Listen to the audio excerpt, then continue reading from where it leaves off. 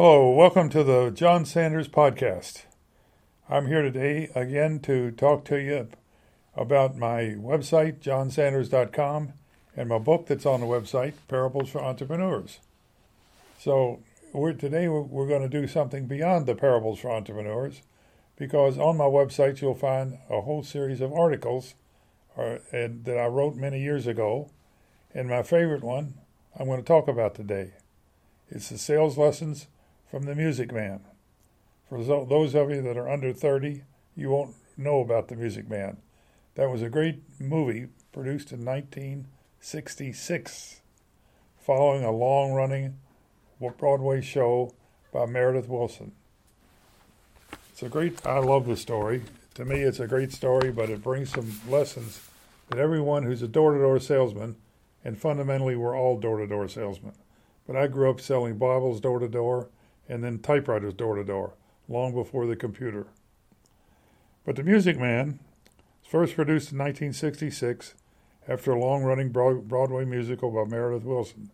It's loaded with such stars: Robert Preston, the Music Man; Shirley Jones; Ronnie Howard; Buddy Hackett; Hermione Gingold; and Paul Ford. All great actors.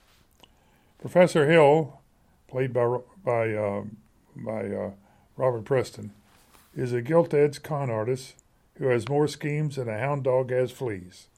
He hoodwinks the credulous townfolks of River City, Iowa, into organizing a boys' band so he can sell them instruments and uniforms. Then he tries to skip the town before his chicanery is unmasked by the suspicious and lovely Marion, the town librarian, of course, played by Shirley Jones. Great music, though. I love the music. So not only is this one of my favorite musicals, but to use the storyline contains most of the key sales principles for products and services. So I'm going to outline them. Number one, the environment for selling anything is constantly changing. In this case, the first music is on a train, and the credit versus cash sales. The old-timers are upset because the new guys are giving credit, and they've always been cash sales. So they got cash versus credit, and it goes to the sound of the train. Number two, it's a big world out there. There are lots of customers for any product and service, and you have to keep banging on the doors until the right group of buyers for your product or service are found. They're out there. Just look at Amazon. There's buyers for everything. Number three, the other song I love, you got to know the territory. And so you have to know what you're going to be selling into. What's the environment for it? What are the people like? What are they going to do? Number four, this is a big one. There has to be a hook. The customer has to have a need. If you can't prove a need for him, he's not going to buy it. This is a critical aspect for any sales effort. And the Music Man recognizes that the new pool hall in River City must have a counterculture for the young boys, and thus has created the River City Boys Band. So he gets the parents to say, I want my boys playing in the band instead of being in the pool hall. And in those days, pool was kind of down and out. Billiards were the game of prestige. You didn't have pockets. Number five, the customer must recognize the need, and that action is necessary to fulfill the need. Dramatic selling may be required at times to enforce this principle. Number six, find an advocate in the organization. Let someone who has an influence, especially if they can be converted, and thus become very zealous. This is where the Music Man excels. He goes to the heart of the problem and turns it around. Number seven, locate the official who can veto the decision. Involve that person somehow in the positive aspect. Convince him, the marketing person, the secretary, federal sales manager, the spouse. Diffuse the doubter and support the advocate. All right, let's move on. Number 8, don't be afraid to approach the customer directly. Sooner or later, that customer has to make the decision. So sooner or later, you're going to have to approach the customer. Don't keep going around the corners. Number 9, recognize that your past promises and actions will catch up with you. If there are some bad results, be prepared to deal with them in future customers. Know the negatives and the competition. Number 10, ultimately, to be successful, the product has to do what you promise. Sooner or later, a flim-flam, that's an old term we used to use of the medicine salesman that sold the junk medicine. Sooner or later, a flim-flam will end your career. If promises and claims are made, the long-term customer will have to be satisfied. There is no substitute for this. So let's look at what happens with the Music Man. He sells a lot of bands, instruments, and uniforms to the parents there in River City. But the mayor, who happens to own the pool hall, it's played by Paul Ford, the mayor wants the school board to find out the Music Man's background, check his vitals. Well, the school board happens to be played by the Buffalo Bills, which in those days was one of the top barbershop quartets, and they sing all the way through. And whenever the Music Man gets them, he gets them off on a song, and they start singing, and he skedavers. It's just a lot of great acting in there. So finally, they catch up with the Music Man, and they bring him into the big city meeting of all the voters. And they're going to bring the Music Man in, and the mayor is prepared to tar and feather him in those days. Put tar on him and put feathers on him and get him out of the city. So they're ready to bring him into trial. And just about that time, the whistle blows. And in comes the River City Boys Band. I get choked every time I get to that point.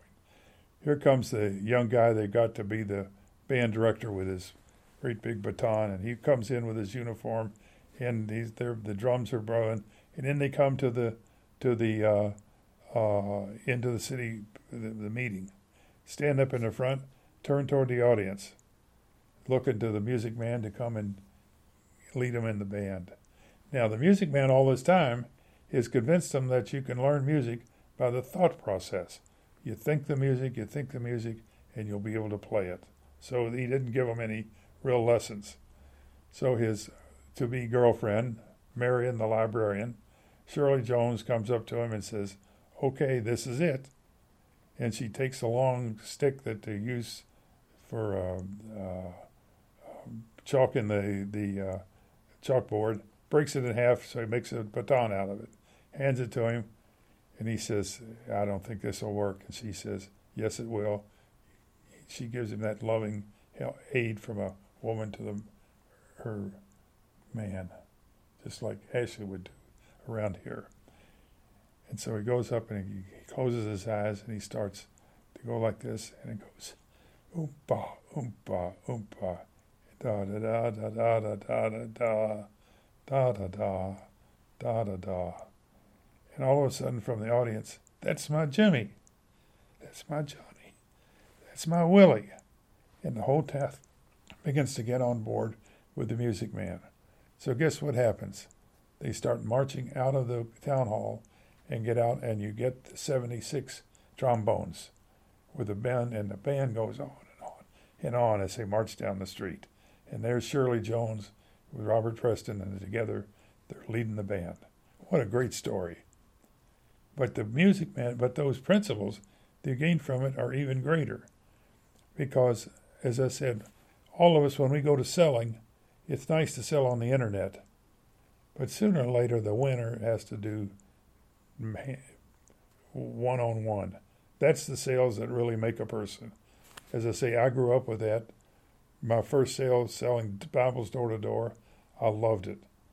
And because, it's a product that people use. And I used to go into homes.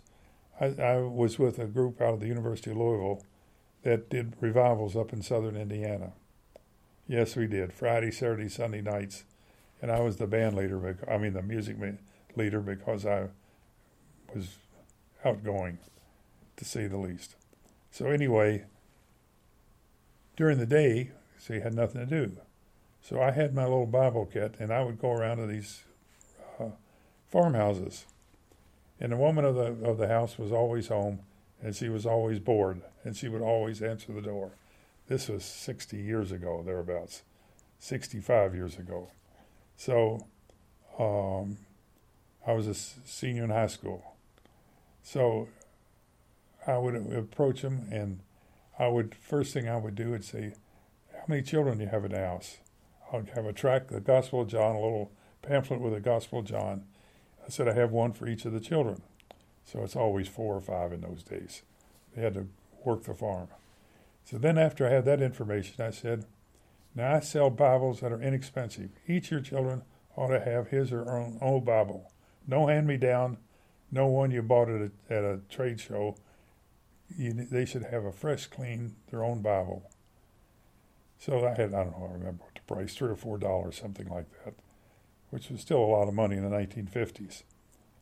But anyway, so I would do that. That would give me a chance to go in the house. The key was to get in the house, look around and say, where's the family Bible? Because the family Bible was the $50 leather-bound edition.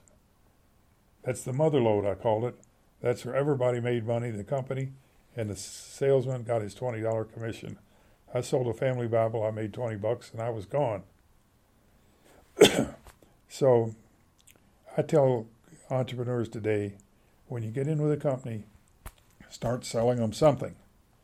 Then look for something you can do that has a higher profit margin, because that's the way you grow your company, is with higher profit margins. Look for the family Bible. And so that's what we did. I would usually make in a day on selling, I'd probably sell 20 little Bibles, but I would sell 1 or 2 family Bibles, and that made the sale. So the music man was good at that too. He could sell people. He could give them the need. Again, you had the need of the pool hall and the boys to get off the streets. So, but the end of the movie brings tears to your eyes as you see Robert Preston and Shirley Jones and these boys marching down the street to the song of the 76 trombones. And the 76 trombones goes block after block, big band. Great story, great movie, great music, great lessons, a lot of fun. You can still rent it. Amazon sometimes lets you rent it for nothing. Other times he'll charge you because there's not that many copies around. I have a copy, by the way. Anyway, get the music. Read the book. Read my article. It's on my website, johnsanders.com. Remember, there's a lot of John Sanders out there, but there's only one johnsanders.com. Thank you all for listening.